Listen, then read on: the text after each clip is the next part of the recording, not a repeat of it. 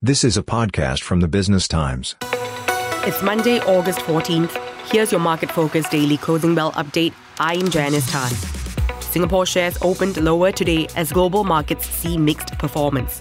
The Straits Times Index was down 1.2% and closed down 1.41% to 3,247.7 points.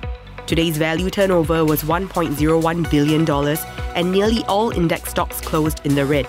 The top gainer on the STI's ST Engineering, up 1.85% to $3.85. Analysts raised their target price for the company today following the release of its half-year financial statement. ST Engineering's first-half net profit increased 0.2% to $280.6 million.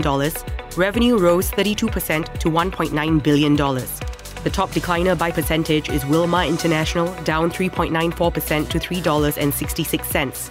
Investment advisory firm Alethea Capital initiated coverage on the index stock today with sell, noting faltering returns and poor earnings growth.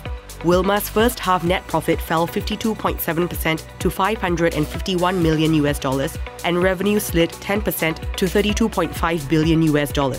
Its first-half performance had been impacted by a second-quarter slowdown in most markets except India. This is a podcast by the Business Times. Find more BT podcasts at businesstimes.com.sg/podcasts or wherever you get your podcasts. This podcast is meant to provide general information only. SPH Media accepts no liability for loss arising from any reliance on the podcast or use of third parties' products and services. Please consult professional advisors for independent advice.